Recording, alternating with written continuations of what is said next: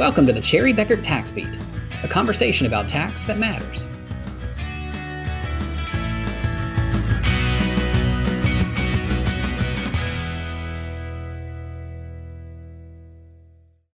Welcome to this edition of the Cherry Beckert Tax Beat podcast. Today we're talking about a recent U.S. tax court case, Farhy versus Commissioner. The ruling in this case addresses penalties assessed against taxpayers who must report international tax activities. Joining in today's conversation is Brian Dill, the national leader of our firm's international tax practice. How you doing, Brian? Great. Pleasure to be here. And as always, joining me is Sarah McGregor from Greenville, South Carolina. How's it going today? Today is great, and it's sunny Greenville, South Carolina today. We're actually, after multiple days of rain, it's kind of nice to have a bit of sunshine for a change. And I'm Brooks Nelson. I've been in Washington, D.C. the last couple of days, and it has been surprisingly a little cool and chill up here, much cooler than chill than many of us visiting were expecting. But anyway, at least it wasn't 100 degrees yet. All right, so let's move on to today's topic. Just a little bit of background. Taxpayers who own or control certain foreign corporations, partnerships, disregarded entities, trusts, et cetera, are subject to penalties from the Internal Revenue Code if you don't meet required reporting each year. Typically, this reporting is done with a tax return. Sometimes it's done separately, sometimes it's both. Commonly, this reporting includes Forms 5471, 5472, 8858, 3520. There are others, but those are kind of the big ones that most people run into. The penalties can start at $10,000 or $25,000 or increase from there. The central question in this Farhy case was whether or not the IRS has the authority to assess and collect these penalties. So, Brian, give us your expert breakdown of the Farhy case and the taxpayer's challenge. I would be delighted to, Brooks. I think first, before we jump off into the facts, let's talk about the two major type of penalty procedures that the Internal Revenue Code has, because that's really what's going to be at issue. Some penalties provided by the Internal Revenue Code are what I call subject to deficiency procedures, which broadly means that taxpayers have the ability to access administrative and judicial review before assessment. What this really means is that taxpayers can access the tax court where one does not have to pay the penalty before judicial review occurs. The other side of the coin is where the Internal Revenue Code gives the IRS the right to assess penalties without deficiency procedures, which really means that if you are assessed a penalty under one of those, as a taxpayer, you first need to pay the penalty and then go to district court or the court of claims, and you don't go through the tax court, which hears claims without paying the tax. And I think that's a good background to what this centers on. And let's turn now to kind of the specifics of the case. So Elan Farhy involved the failure to timely file Form 5471 for his Belize foreign corporations. He was assessed $60,000 per year from 2003 through 2010. So about $500,000 of penalties were at issue. The IRS have always held that 5471 penalties under Code Section 6038, for those that are interested, are what we call assessable penalties, meaning you cannot access the tax court. You don't go through deficiencies. So the taxpayer must first pay the penalties and then get judicial review. Farhy managed to raise this issue of assessable about 5471 penalties before the tax court. So this did go to the tax court solely on this issue about the type of penalty procedure. Amazingly, though, Farhy did not argue that 5471 penalties were subject to deficiency procedures. Instead, Farhy argued that 5471 penalties are subject neither to deficiency procedures nor assessable penalties, which is kind of strange. So what Farhy was saying is that the IRS couldn't assess it, and it wasn't a deficiency, and what the IRS must instead do was go to the Justice Department and get the penalties to be a judgment for collection. So the IRS couldn't do it on their own. They would have to go through the Department of Justice in this particular case. And we'll see. So Brian, the IRS could impose the penalty, but the taxpayer was arguing you can impose the penalty, but there is no way for you to assess it. Correct. Yeah, and there's no to go get it. They would have to then get the Justice Department. It's a very similar case with FBARs.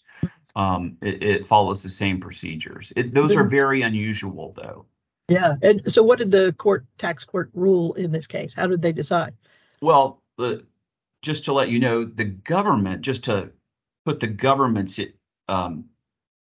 reply on here, is they argued that they were assessable penalties. And the funny thing is, when you look at it, we all knew that been in the business a long time. We've all known that 6038 really wasn't specifically an assessable penalty. And we always thought this is a broken section. They need to fix it. It's one of those legislative fixes that never occurred.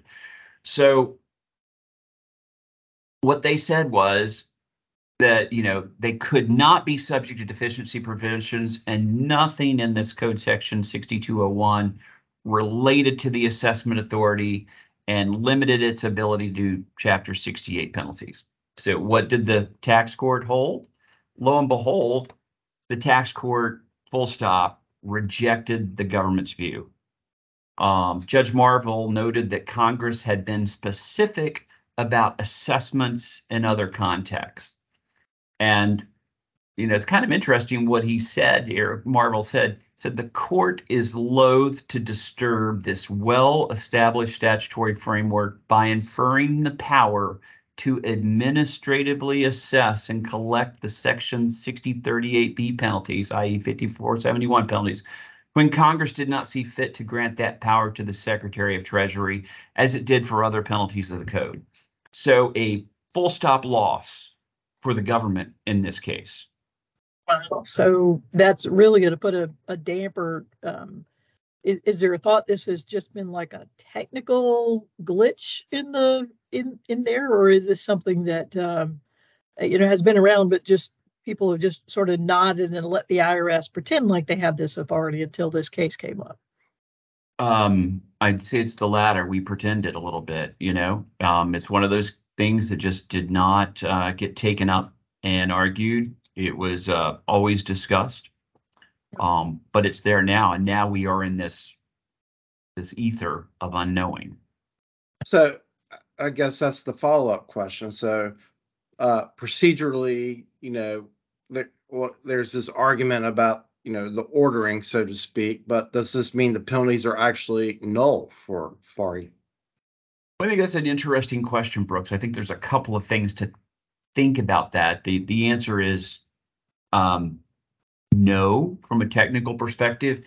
And so let's look at, we've gone through the tax court. So we've talked to the IRS, and the IRS has not issued any formal guidance here.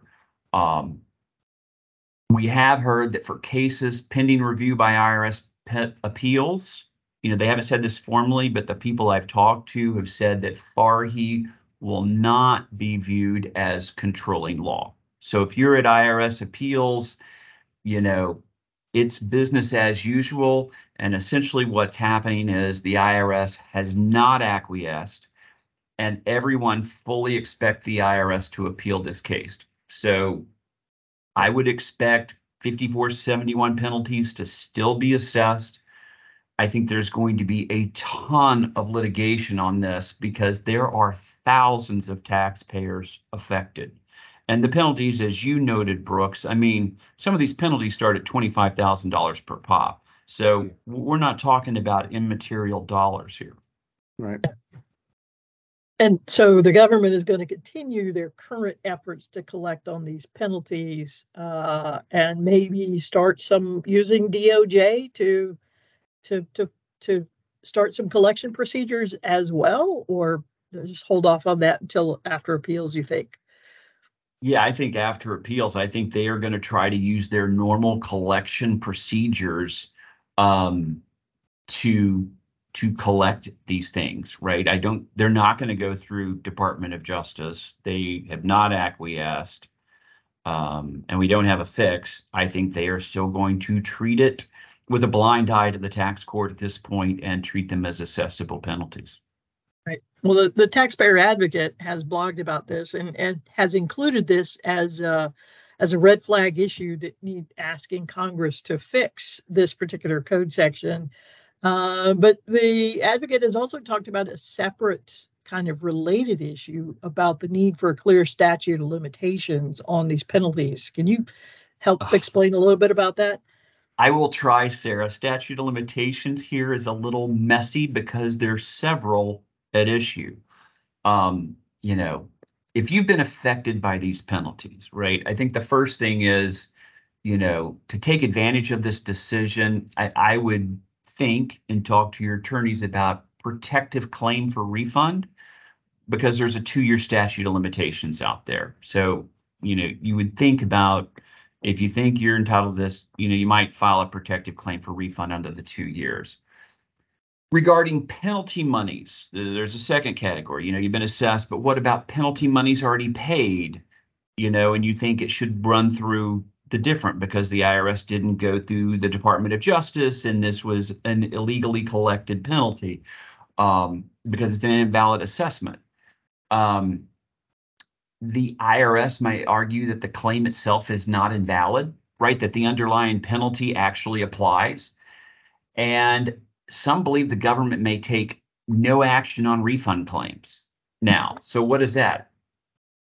If the taxpayer files suit, the government may counterclaim for penalty, right? So how will they collect? So if you look in the statute of limitations, not in the Internal Revenue Code, but if you look at U.S. Code Title 28, Section 2462, there is a general statute of limitations provision that applies in most contexts, unless there's a specific. And I think this applies here. It states that a suit to enforce penalties must be commenced within 5 years from the date a claim accrued. So to me, that could be a big issue regarding the government's ability to bring suits to collect illegally assessed penalties, if it is illegally assessed. Because the problem is here, as we all know with the IRS right now, many of these penalties have been at IRS appeals for way longer than 5 years. So there's the case that many of these appeals might, these assessed penalties, if they are ruled illegally assessed, may have run the 5-year statute. And so that needs some clarification also, and that certainly wasn't part of this case. Yeah. So I see more litigation coming in some of these other areas now. I think this is an expensive area because when you mention litigation, it's expensive. So yes, yeah. I think there's a lot of litigation around this forthcoming. Do you pay the $25,000 penalty, or do you try to file some suit to get out of that penalty, and it might cost you double, triple that to do so? Yeah. Who knows? And I think it's a big area because Brooks mentioned it briefly, but I'll kind of, mention here, it's not just the 5471, which is for investments in foreign corporations that, you've got the 5472s where you have 25% foreign-owned U.S. corporations or foreign corporations that are doing business in the U.S. You got that. And that's a $25,000 penalty. That's under this probably. You've got investments in certain foreign partnerships, 8865s. You have, which apply to a lot of people, is the 8938, specified foreign assets. I mean, there are a lot of people with just regular 1040s that have those specified foreign assets and that $10,000 penalty exposure. So even if you're not in the commercial sphere and you're just a 1040 taxpayer, the 8938 can reach out and grab you in this particular area. And then you have Form 926s, which can be up to $100,000 penalties when you transfer property to a foreign corp. You got 8858s, which are divisions or branches essentially of a U.S. business. And then you have, or where we do help some clients that expatriate, the 8854, that's there. And then some are arguing, and I have not looked at this personally and won't comment today, that this decision also applies to 3520s. That could be the case. I have not researched that personally. Well, I think it really puts taxpayers in a tough situation, though. Right now, the ultimate end game? Of course, they're going to figure out some way for the IRS to collect penalties on this, and it seems to me there's a question of: are you a fortunate soul who falls into a technical glitch loophole and you get out of jail free card during this little interim step? I mean, because again, there's no question in my mind somebody's going to fix this. It's just a matter of going forward. It's like what happens in this little interim space. I think you summed it up really nicely, Brooks. I think the way the headlines in the news are reading is though this is just relief for the taxpayer and they're selling it as such. Perhaps you get that, you win the lottery and you get the out of jail card, and that's great. But I think for a lot of other taxpayers, we already know the government is facing a lot of administrative, but I think for other taxpayers, if they have to go through Department of Justice and have to access that system without a legislative fix, this is not, in the long run, a good thing for taxpayers either. I think it's a lose-lose situation. Yeah, for sure. And I think that's my big message here, is that this is not what I would consider a win for taxpayers in the long run. Being on both the advice and the compliance and reporting side, I see this as very burdensome on taxpayers.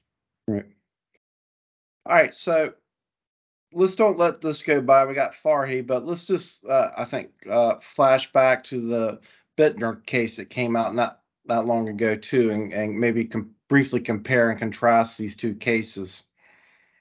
Well, I think the interesting thing is, and I'll mention Bittner here, but I think both Farhy and Bittner is a lose-lose for the government on both situations. I think in Farhy, and let me be frank here, the people I spoke to at Treasury and the IRS, they knew about the assessable penalty issue. I mean, we've talked about that in circles for over a decade, and they knew they needed to get it fixed, and they did not get it fixed. And I think they could have got it fixed. And now I think Treasury and the IRS have a little egg on their face because they failed to get that fixed. And that was a big loss for them. And now they're having to stretch, and they're on the losing side.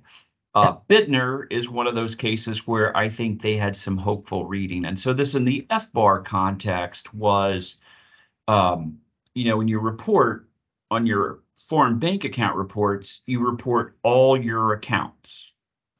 So the IRS or Treasury essentially argued that the penalties imposed, which can be very high for FBARs, were imposed on a per account basis.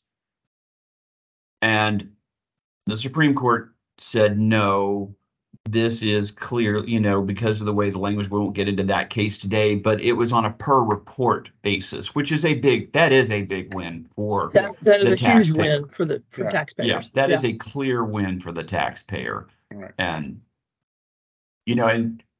but the IRS had some circuits agreeing with them until the Supreme Court had to decide the issue. We had split circuit decisions there, which was interesting. So in light of all this, what are you recommending to clients and about international assets and operations and reporting in light of the Farhy case?